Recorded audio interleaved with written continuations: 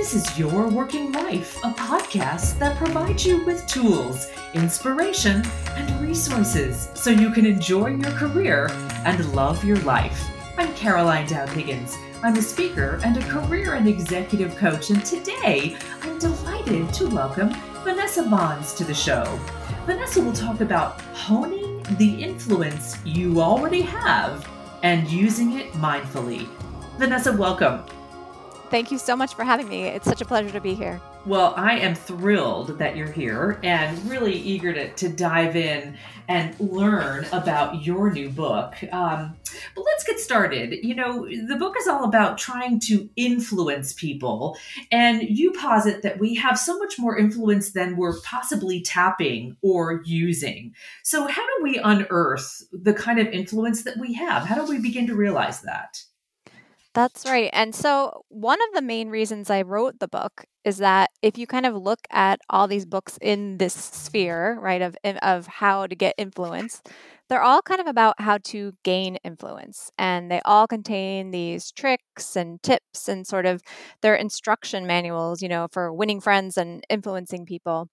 And if you kind of took at face value how popular those kinds of books and seminars and messages are, you would think that people are hopelessly lacking in influence, right? That we just need so much instruction to help us become influential. But as a social psychologist who has studied social influence for over 15 years now, I see all the time how much we influence one another. And so for me, that kind of message didn't really resonate. And I wanted to put this other sort of piece out there into that landscape on influence that actually, even without all these tricks and tips and things like that, we are constantly influencing other people. But in fact, we have these psychological biases that make us sort of miss the influence that we have. So we tend not to see situations in which we're impacting other people. We don't see sort of how much people are paying attention to us. We tend to underestimate how much our words land on other people and how convincing we can be. And we underestimate how likely people are to do things for us. And so a lot of being able to exercise and access that influence is becoming aware of it. And not necessarily, developing these tricks and tips to become more influential, but becoming more mindful of the influence we have all the time. I'm so grateful that you talk about self-awareness and being mindful. Is it fair to say too that we need to be more cognizant of how others perceive us? Yes, definitely. And so, one of the things I talk about in the book to become more mindful of our influence is something called getting perspective. And so you'll see, a lot of the time in many of these influence books, people talk about taking other people's perspective to kind of figure out what's going on in their head and how we're perceived by them. But in fact, when we try to take someone's perspective, we don't quite get out of our own heads. So when we're trying to figure out what someone else is thinking and what they're thinking about us, for example, we search our own minds to try to figure out, what we think about us. And we try to base our idea of what someone else might think about us on stereotypes we might have of that person, ideas we might have of the type of person that is and what they think of us. And those things can be wrong because we're really just searching our own heads. We're not getting outside of our heads and getting new information. And so some researchers, Nick Epley and his colleagues, have said instead of taking perspective, we really need to learn how to get perspective. And that means actually getting out of our own heads and understanding more what people are actually thinking of us. And one way to do that he and his colleagues talk about is simply asking people and listening and reading other perspectives. So basically anything that gets us out of our heads and into other people so that we have a better sense of, what was it that I said that actually did impact you? How did that phrase I say land on your ears, for example? So beautifully put. And it's really simple when we think about it because often, and I see this a lot with my coaching clients, we play the mind reading game as if we think we know what they're thinking or how they perceived us or how our message landed, when in reality, often we need to ask. That's right. That's exactly right. And what we find in our study, so basically, research that myself and my colleagues do, is we have people tell us what their intuitions are about how they've impacted another person or how they're likely to impact another person. And then we actually test them out. We ask that other person, how did you feel? How were you impacted? Or we look at what actually happens when someone tries to influence someone. And what we find again and again is that people's intuitions are often wrong, right? So as we Yeah. try to read people's minds, we're often inaccurate. So to give one example, in some of our studies, we have our participants go out and give strangers a compliment. And we tell them, just either give someone a compliment like, hey, I like your shirt, find something you like about this person and just compliment them on it. And we ask them before they go out, how good do you think this compliment is going to make that person feel? Then they go out and do it. And then we give a survey to that other person so that we can compare their intuitions about how good that compliment would make someone feel to how good that compliment actually made the person feel. And what we find is that people tend to underestimate how good the other person would feel being complimented. And in fact, they don't just underestimate how good that person would feel, they actually think that person might feel bothered and annoyed being interrupted, when in fact they feel nothing of the sort, right? They feel quite happy to be complimented. And so that's one of the ways our sort of intuitions about how an interaction is likely to go is often so focused on our own self-conscious concerns and our ideas about what someone else might feel, that if you actually ask that person how they actually felt, it was often much better. It was much better in our studies than our participants expected. That's a great example. Thank you for sharing that. So, what about mistakes? Because clearly there are people out there trying to influence others unsuccessfully. So, how do we navigate that? Sure. So, in another set of studies that we do, instead of sending our participants out to give people things like compliments, we send them out and we have them ask for things. And in those studies as well, we ask people, how likely are people to agree to do something for you? So in our studies, we've had them, ask someone to mail a letter for them or fill out a survey or, donate to charity. And then they go out and they ask people, and we find that they underestimate how many people are likely to agree to this request. So we see this sort of underestimation. But we also see that, while they may think that they'll have to ask, for example, 20 people before 5 people will agree, they actually have to ask 10 people before 5 will agree, which means they are getting some no's, right? So they are having this unsuccessful experience of influence as well. But when we've looked at what happens after you get that no, what we find is that people tend to take that no a little too personally and attribute it to either something about themselves, something about the relationship, something about what they're asking for. And in fact, the other person isn't saying no for most of those reasons. The other person's usually saying no because of circumstances, because they don't have time or, they just aren't an expert in the thing that we're asking them to do. And in fact, when we look at what happens after someone gets a no, if they ask that same person for a second favor, that person is more likely to say yes the next time because they feel so bad about having said no the first time. But our participants think that they're more likely to say no once they've said no once before. So basically, in terms of navigating the times that, our influence has failed, we want to sort of look forward and assume that it's not about us. It's not about what we're doing or asking or our relationship with that person. It's often circumstantial. And that doesn't mean that we don't have influence over that person again in the future, or that we could influence somebody else in a similar way. That is absolutely fascinating. Oh, my goodness. So much to think on there. Vanessa, we'll be right back after a quick break. Your working life is powered by your stories. We want to hear more from our listeners about your experiences in the workplace. Tell us what challenges you've overcome or tips you've learned along the way. And even better, if you don't have the answers, let us know what issues you want to know more about. We want this podcast to serve all of your working life needs. Send me an email at caroline@carolinedowdhiggins.com.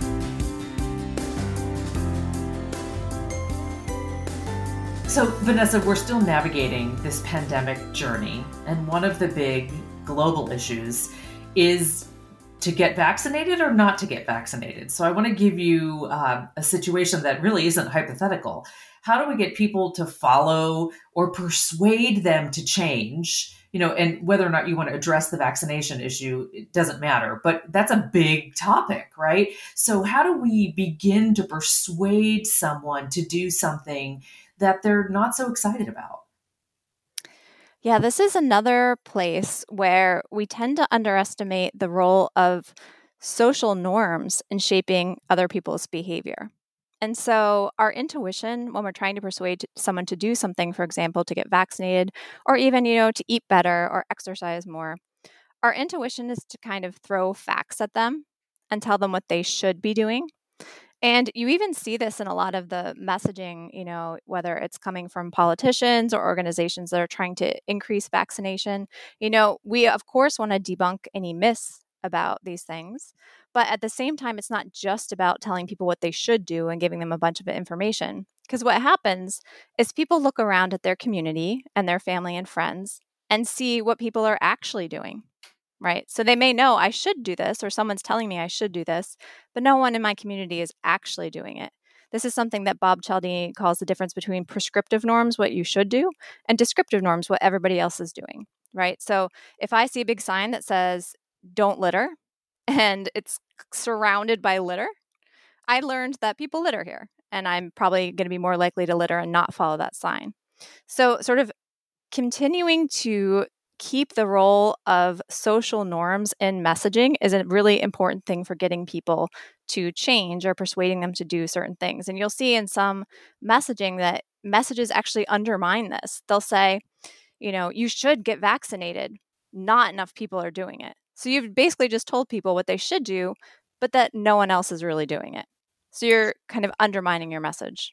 Wow, gosh, this podcast needs to go out to everybody around the world because you just simplified things so beautifully. And well, clearly everybody needs to read your book, but it just sounds to me like so many of these messages are not landing because we're not thinking, like you just said, about the clarity of how you influence people authentically. Mm-hmm.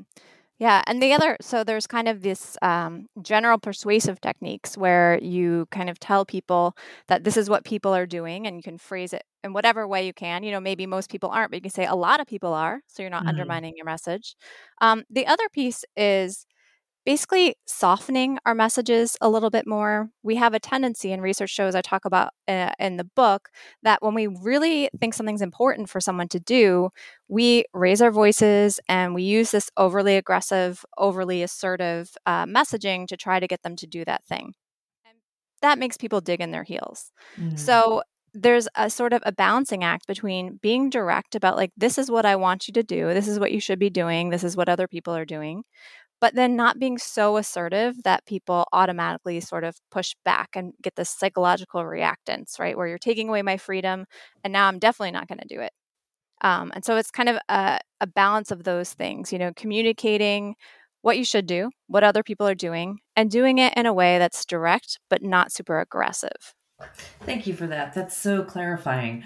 Let's talk a little bit about influencing in person versus virtually, since so many of us are still navigating, again, as I said, the pandemic journey. A lot of people have opted for work at home environments, even though many workplaces are open and they're happily working remotely. So that means communication is happening by Zoom and phone and, pick a technology. What are your thoughts there? That's right. And this is a really important question because what we find in our research is that people are much more influential in person than they are certainly over email and even over through other kinds of virtual media like Zoom and over the phone. We are evolved and wired to pay attention to the people who are in the same space as us. There's a lot of nonverbal communication that happens in person. And it's just really hard when someone's, trying to make a persuasive case or ask you to do something to say no or to challenge them when you're in person. All those things kind of get diluted when we're emailing someone or we're asking them through Zoom, for example, for something. And so that means we have to kind of work extra hard when we're operating through those kinds of media to influence and persuade people. So, whereas in person, the exact content of what you say is often supplemented by these nonverbal cues that tell people whether they should believe you, you don't get so much of that over Zoom. And so you have to be extra careful with your words and plan even more in terms of the argument you're going to make. So rather than just, jumping in a meeting and giving your point like da da da, in Zoom, you kind of have to think, what exactly am I going to say? And when I have my moment, because we've all tried to interrupt people over Zoom and it gets very awkward, when I have my moment to speak, I give a nice, clear, sort of persuasive argument. And all those things are just not as important in person. Yeah. Wow. Thank you for that. You wrote so eloquently about the art of saying no. And I'd love for you to tell our audience, first of all, why is it so darn hard to say no? And after that, how can we make saying no easier? Yeah, this is something so many people struggle with.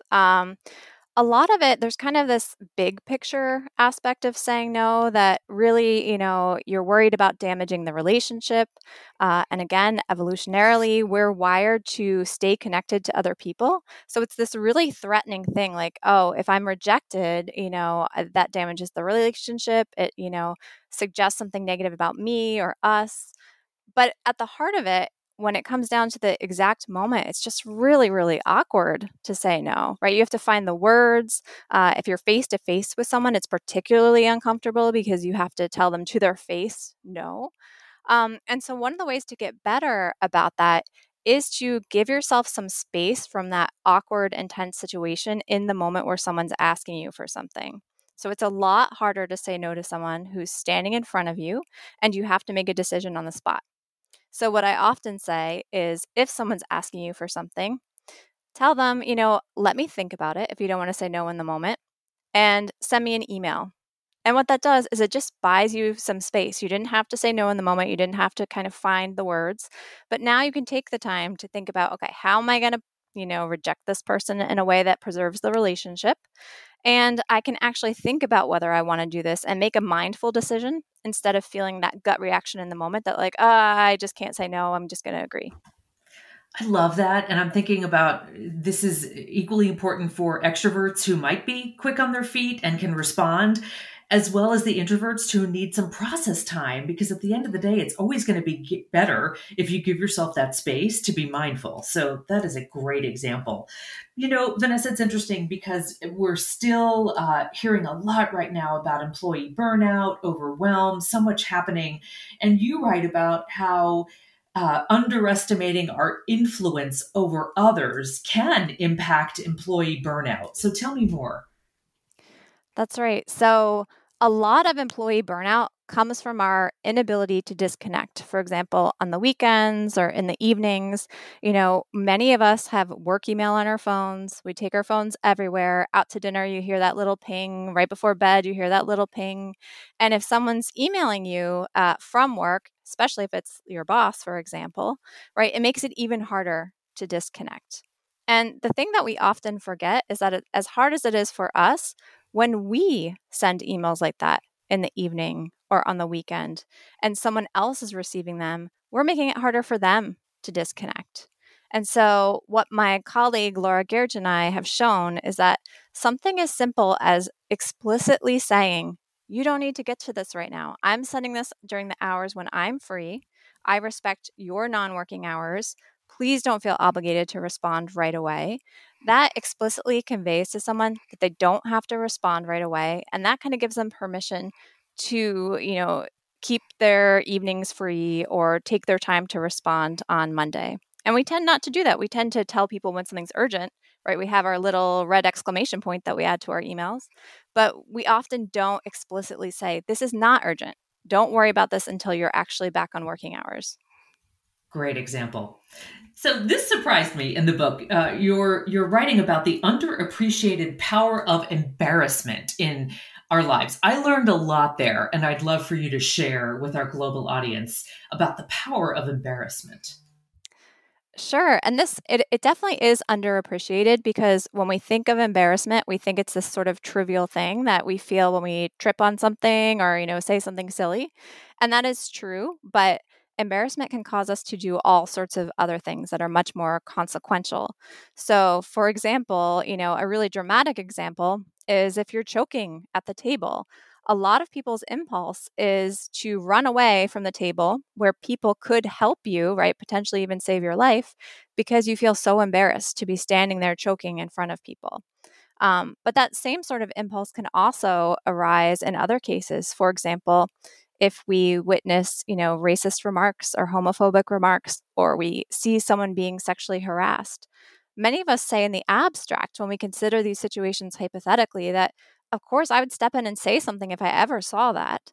But in fact, in the moment, there's a lot of ambiguity. We worry if we say something that maybe we misread the situation and that we're going to embarrass ourselves. And just like embarrassment can cause us to run away from a table choking, it can also keep us from speaking up against, injustices that we see that we think in the abstract we would definitely speak up against. I was pondering as I read your book about how what we say certainly has influence over others, but you wrote about how we often underestimate the impact of our presence, our body language on others. Share a little bit more about that. Yeah, this is a really fascinating piece of work by Erica Boothby and her colleagues. So they basically show that we feel like we walk through the world in an invisibility cloak. So we actually feel like people are looking at us and paying less attention to us than they actually are. And so when we show up at a meeting, for example, we may have nothing to say. We may just be sitting there and sort of assuming that no one really is noticing us or paying attention to us. And we assume that the person in the front of the room is the one with all the power and the influence who's like running the show. But in fact, people in the room do notice that you're there, even that person in the front, right? We all are kind of crowd pleasers. We all want to check in with our audience and make sure that they're happy. And so they're noticing your presence. They have ideas about the things you care about. And in fact, that can mean that they start framing a conversation in ways they think you would appreciate, even if you never say a thing. And so what that means is simply by being present, for example, in a meeting about a decision that you think is important, even if you never say a thing, you can shape the way that discussion goes because people are seeing you there more than you realize and sort of tuning the discussion to what they think you want to hear more than you might realize. Vanessa, I learned so much from you. Thank you for sharing your wisdom and your expertise on this show. And I want to tell our global audience how to buy your book and share the title. It's called You Have More Influence Than You Think: How We Underestimate Our Power of Persuasion and Why It Matters by Vanessa Bohns. Vanessa, thank you. I wish you continued success on the book journey, and I'm just so delighted that you could spend time with me and this global audience today. Thank you so much for having me. It was such a pleasure. And if you like the show, subscribe on Spotify, iTunes, or SoundCloud. And even better, leave us a review because this helps new people find us online. And of course, Vanessa's book can be found on Amazon and all major book retailers. And I want to send a special thanks to my podcast colleagues, Laura Deck, Executive Director of Publicity and Communications, and Claire McInerney, Executive Producer. Thank you for making this show awesome for our global audience. I'm Caroline Dowd Higgins. Thanks for listening.